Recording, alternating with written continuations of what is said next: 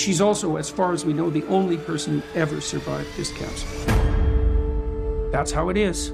Jordan Peterson shocked at his wife's miraculous healing and testimony. I don't know how else to describe this, but miraculous. It seems like she has either been confirmed a Catholic or is a Catholic. I'm not quite sure. It does seem like God did something here. So let's jump into this video. She had a very rare cancer, which was 100% fatal. Rare cancer, 100% fail. So off the rip, like Strong opening. this is a strong opening. And which generally conferred upon its bearer a lifespan of approximately 10 months. People can imagine what that would be like.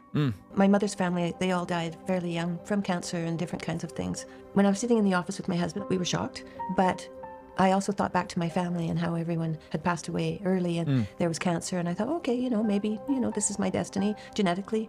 And so I went home to tell my son. I didn't expect the response that I got, and I saw terrible grief in his eyes. And somehow that grief reflected back to me his love for me, and I realized that I did not have that same feeling of worthiness for myself. Whoa. And I thought, okay, so the fact that she was dealing with this in such a stoic fashion, and this is actually really interesting because I've never seen Jordan Peterson's wife until I watched this. It's also really interesting to kind of see the woman behind. So there's that, and then two, there's the layer that she was somber about this, and her kid showed her that she almost like she didn't really value her own life, like, or she didn't. She didn't, she was just so at peace about it, but seemingly not in a good way. Yeah. Very Canadian towards the cancer. Oh, I'm sorry, cancer, for even impeding in you. Hey, God. She's like, it's okay. You can't do hold on, dog. Hold on. You can't do a Canadian cancer joke, bro. Oh, man. This man, Zach. I'm just saying, she's like, so like, okay, it is what it is. Sorry. Play the video. whatever time I have left, I want to devote myself to loving my family and my friends Wow. and accepting whatever help comes my way. Wow. Well, Tammy's always been a stoic sort of person. She's not one to make mountains out of molehills. She handled the news of her illness and then the surgery and the aftermath of the surgery with her customary grace. They had taken out all the lymph. There was one place where it didn't heal properly, and my body filled up with fluid. I had lost 30 pounds. Oof. They put me in the hospital, and Queen EU came to visit. Is it she said lymph. So I was thinking lymph nodes. Is it, can you Google which kind of cancer it is? Oh, kidney cancer. A rare form of kidney cancer. Oh, okay. So we But I think both it wrong. still affects your lymph nodes. I think when you get cancer, It affects your your lymph lymph nodes. nodes. So when I found out that Tammy was sick, I emailed her and mentioned that I wanted to visit her if she was in town. And she mentioned that she was at the Toronto General Hospital. I prepared a gift package for her. She said, well, this is a rosary. And I was surprised. And I said, you know what it is? And she said, yes, but I don't know how to use it.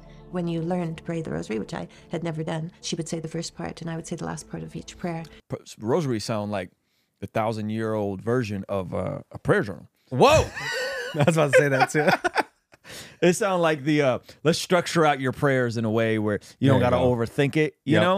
And Yep. so you just learn to use the rosary, which helps you remember stuff. They're like, And- we're never going to hear, I don't know what to pray for Right. anymore. So we're just going to make a fire necklace Mm-hmm. with some beads Some on it, beads on it. a cross. Yep. And it's going to you're going to remember how to go through That's right. the necklace. That's right. And then every bead means something else. And so you work in the Lord's Prayer, you work in this prayer. You got no excuse not to pray. Just like with our Bless God prayer journals. You got no excuse to not build. You got prompts. You got the prompts. You got the time to reflect on the word. You got gratitude. You got a memory verse section, your time in the word. And then when you write your prayers down, you're able to revisit them. So when God answers your prayers, you can see the mysterious and miraculous ways that he works in your life. And you can't do that with a rosary. Ah. All right, back to the video.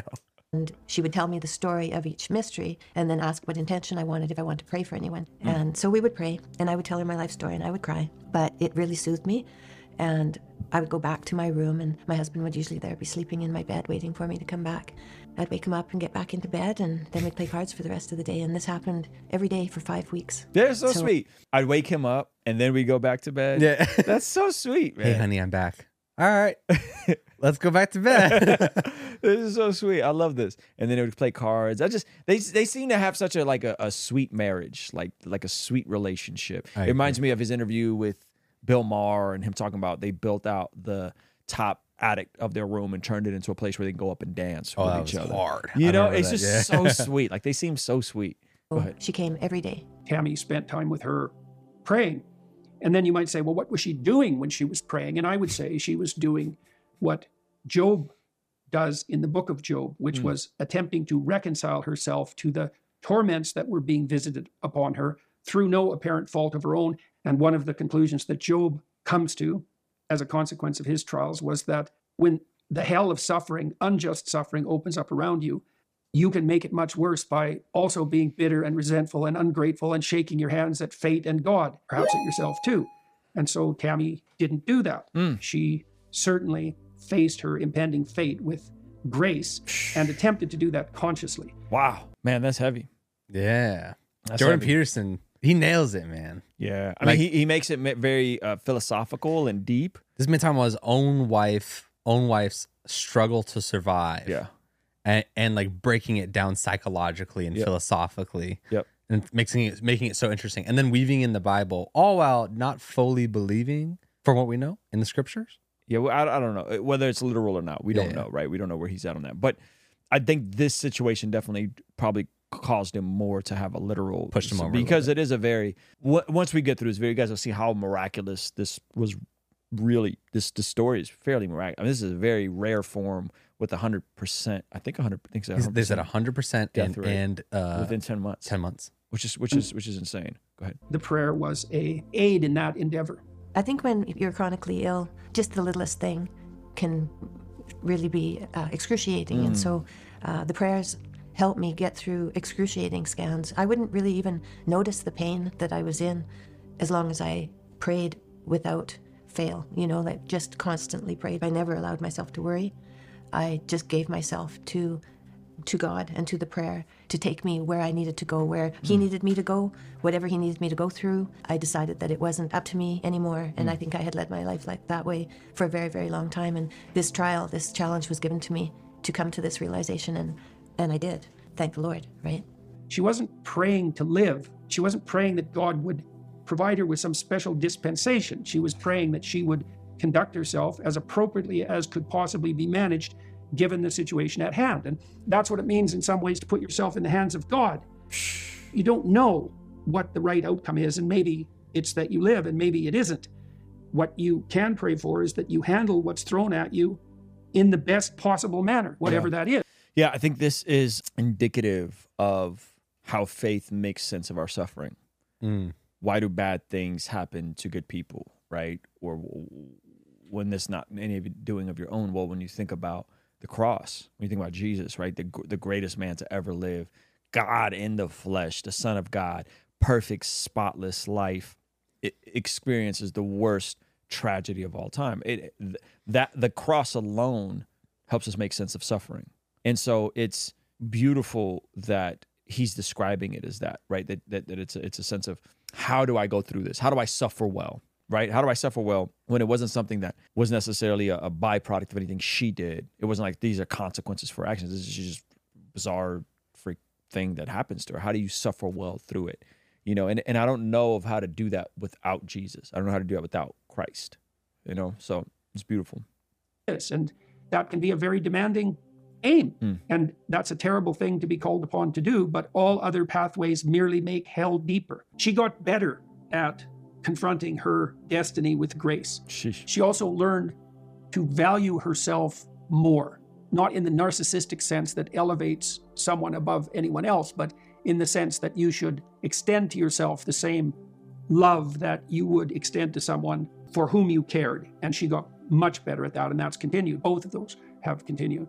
And that is definitely a consequence of the prayer practice, because she does that for about an hour a day in the morning. And that prepares her, as prayer should, so that she can confront the demands of the day in the best possible set of mind. And the best possible set of mind is one of like an open, childlike gratitude, which is a very difficult state to attain, but well worth the effort. The first day I met the surgeon and he did a procedure on me.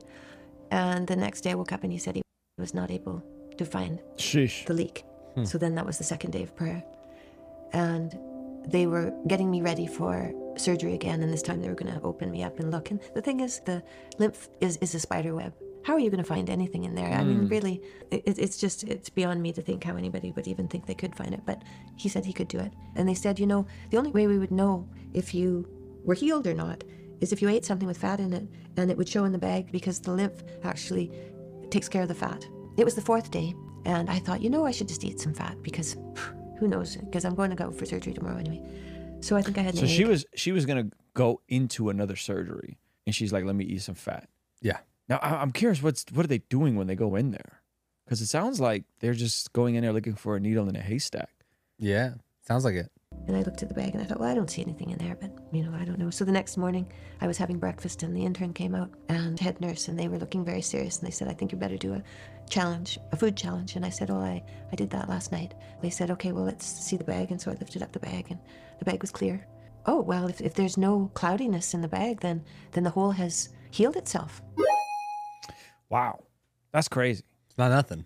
That's not nothing. In the words of Jordan Peterson, it's not nothing. So, I mean, obviously, it's Jesus that's doing the healing. Mm-hmm. I don't think her or Jordan Peterson or the lady that walked her through this discipline of praying with the rosary are saying the rosary has magical powers that healed her. Yeah. Right. So, in our ecumenical discussions between Catholics and Protestants, it's important not to straw man Catholics. Because Protestants can do a really bad job of this, right? So if you want to see more on this, watch my discussion with Trent Horn. I think we really get to the bottom of this, and he explains it in a way that I think could at least let them explain what it is they believe about this stuff. Instead of going, there's a quote: never judge a religion by its worst members.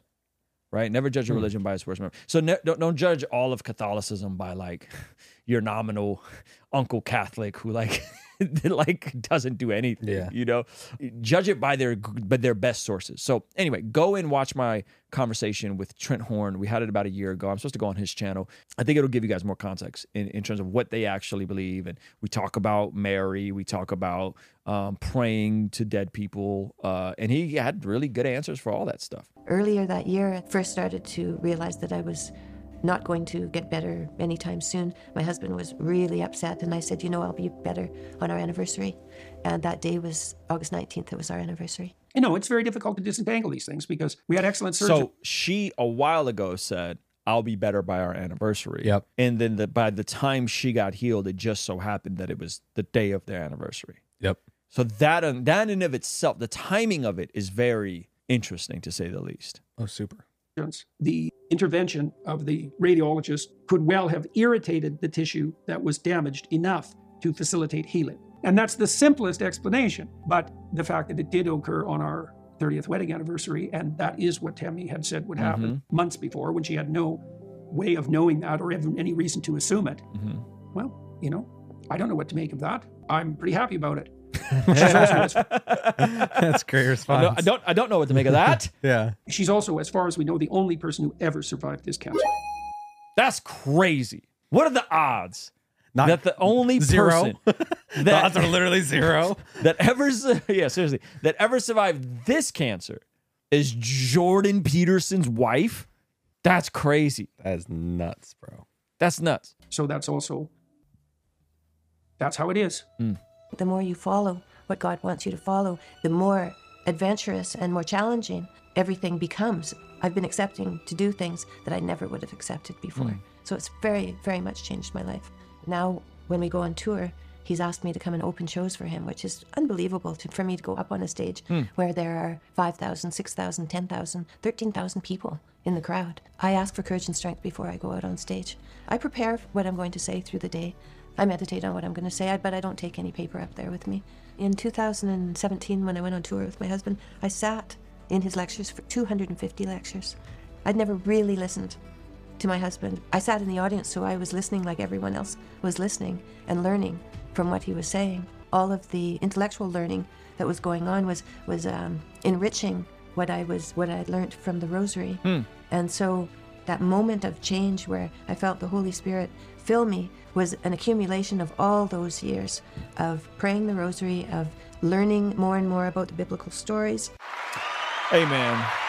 Shout out to the Petersons. Shout out to Tammy Peterson. What an encouraging video about her being healed. I've always been curious about this story because they've talked about it. He's talked about it.